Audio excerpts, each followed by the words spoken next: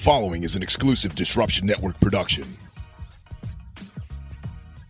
Unbreakable is presented by United Auto Sales. Since 1945, United Auto Sales has been serving the greater Utica area with quality used vehicles, and they're still going strong today. Located at 4994 Commercial Drive in Yorkville, they always have the largest selection of cars, trucks, and SUVs. Stop in or visit them on the web at unitedusedcars.com. Views and opinions expressed in this podcast are not those of Disruption Network Productions Incorporated or any of its officials or sponsors. The following program contains explicit content. Listener's discretion is advised. January 4th, 1983, young criminal attorney Joe DeQuino was shot to death inside his office. Either in a case of mistaken identity, DeQuino was a protege of and worked for a well-known Utica attorney, Louis Brindisi.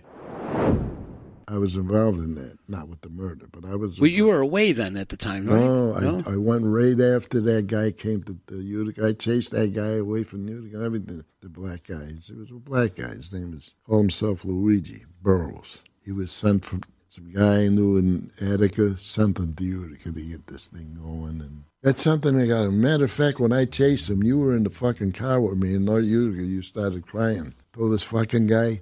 You got to back up a little bit. Can I start and ask you, why was this guy sent to Utica? Yes, he was sent to Utica. He was in prison with this guy that I knew over the years, Vinny Calogero. He's from Syracuse. What he wanted to do is form like an Italian-American league in Utica. Something like, you're too young to know. They tried to do it in New York. There was a crime boss. His name was Joe Colombo. He was boss of the Colombo crime family. And what he did, he was forming an Italian-American organization, whereas at that time the FBI was bothering anybody who had a fucking Italian name, they were bothering them. He formed this organization and was in New York, and he was giving a speech, and somebody killed him, shot him. He died years later. He was in a coma for years. And the guy that shot him was a black guy. They shot him right on the spot, too. They killed him. Nobody ever knew. His bodyguards killed him. Now, when Joe Gallo was in the can, Joe Gallo was a mob guy, too, from New York. He had problems with different families in New York. He felt that he should have gotten more of the proceeds that he was getting, but they held back on him. So he had a little think about. But in the can, he tried to recruit, which he did, recruited black guys to come with him when he gets out. He wants to try to make a move. They proved, or I guess they know that this black guy that shot Joe Colombo, that they killed, was with Joe Gallo. That's why they killed Joe Gallo in New York. Umberto's on Mulberry Street.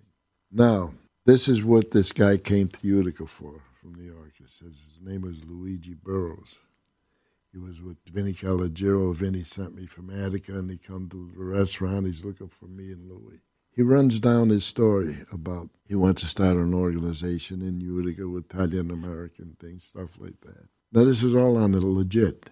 It just so happens that when he was here, he met a certain guy, boom, boom, boom. He's starting to sell guns up here. I get wind of it. Now, I'm out on bail on the Grillo murder, okay? Had a lot of things going on. Louis representing me, and we're busy with my case. So I did find out that he's selling guns over here. I said, you come up here on one thing, and now I find out you're selling fucking guns? Don't come back to Utica no fucking more.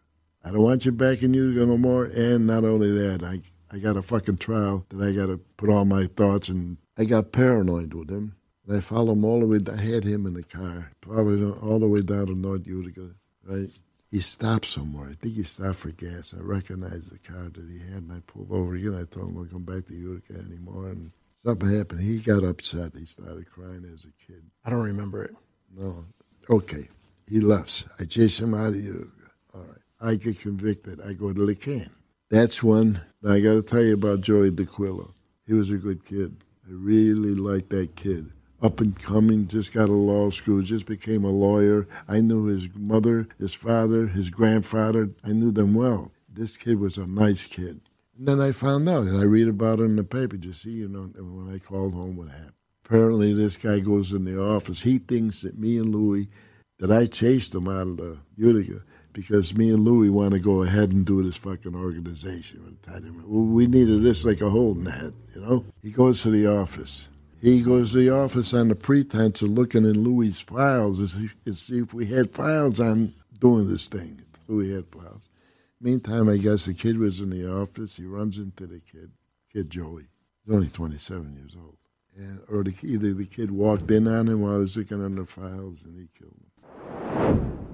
Support for this podcast is brought to you by Joey's at 307. Joey's at 307 is the Utica area's best for Italian fine dining. Located at 307 Mohawk Street in East Utica. Enjoy a revolving dinner menu, amazing seafood dishes, classic Utica Italian dishes, lunch specials, catering, and now serving beer and wine. Call them today to reserve a table at 315-864-3527. Joey's at 307. You're going to love it. Now, when that happened, there was a lot of speculation. Why this? Because nobody knew about what I'm telling you about this black guy coming in and doing this organization. Louis and I knew about it. So there was speculation that they got the wrong guy. They were supposed to kill Louis. A lot of shit was happening there. Louis even got paranoid with me. They thought it was Donald Duck coming up to kill Louis. Ended up killing this kid by mistake. It was all nonsense, all speculation, people talking, when something, it could be this, and then people make their own stories up, but that wasn't happening. What happened is how they found out it was this guy. He takes Louis' briefcase, and Louis always had his initials on the briefcase, LTB. Brings it back where he lives in Queens, New York.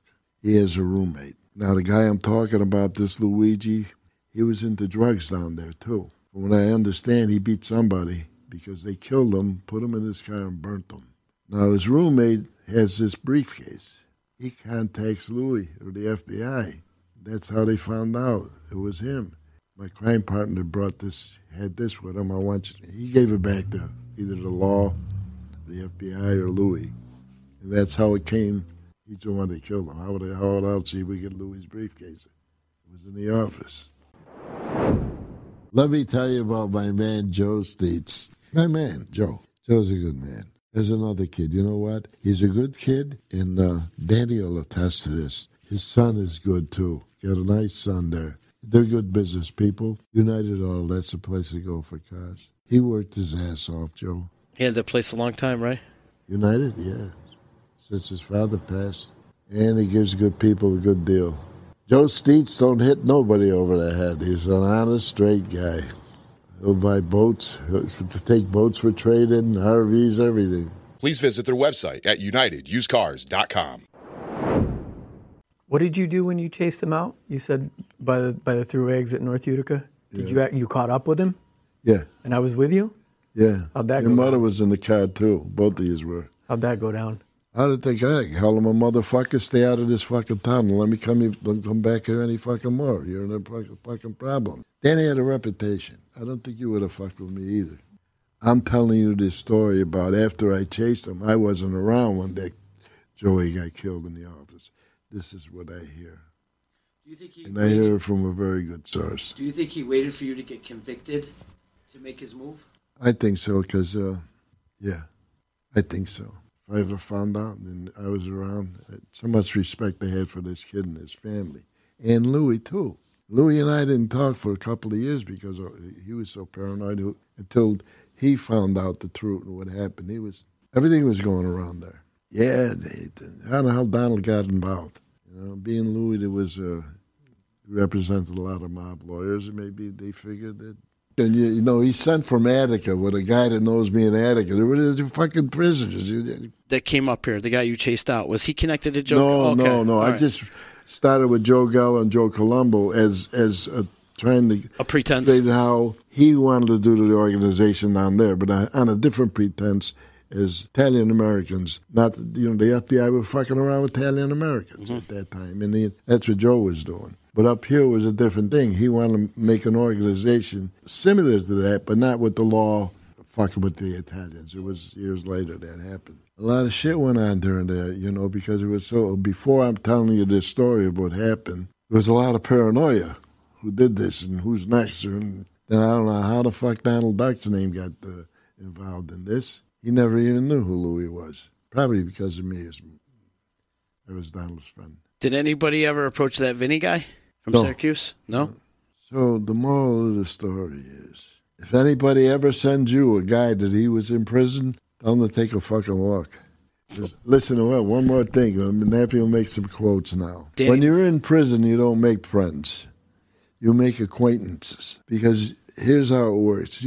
You know the guy in prison is a good guy. He acts good. He ain't fooling around with booze, hooching there. And he ain't fooling around with drugs.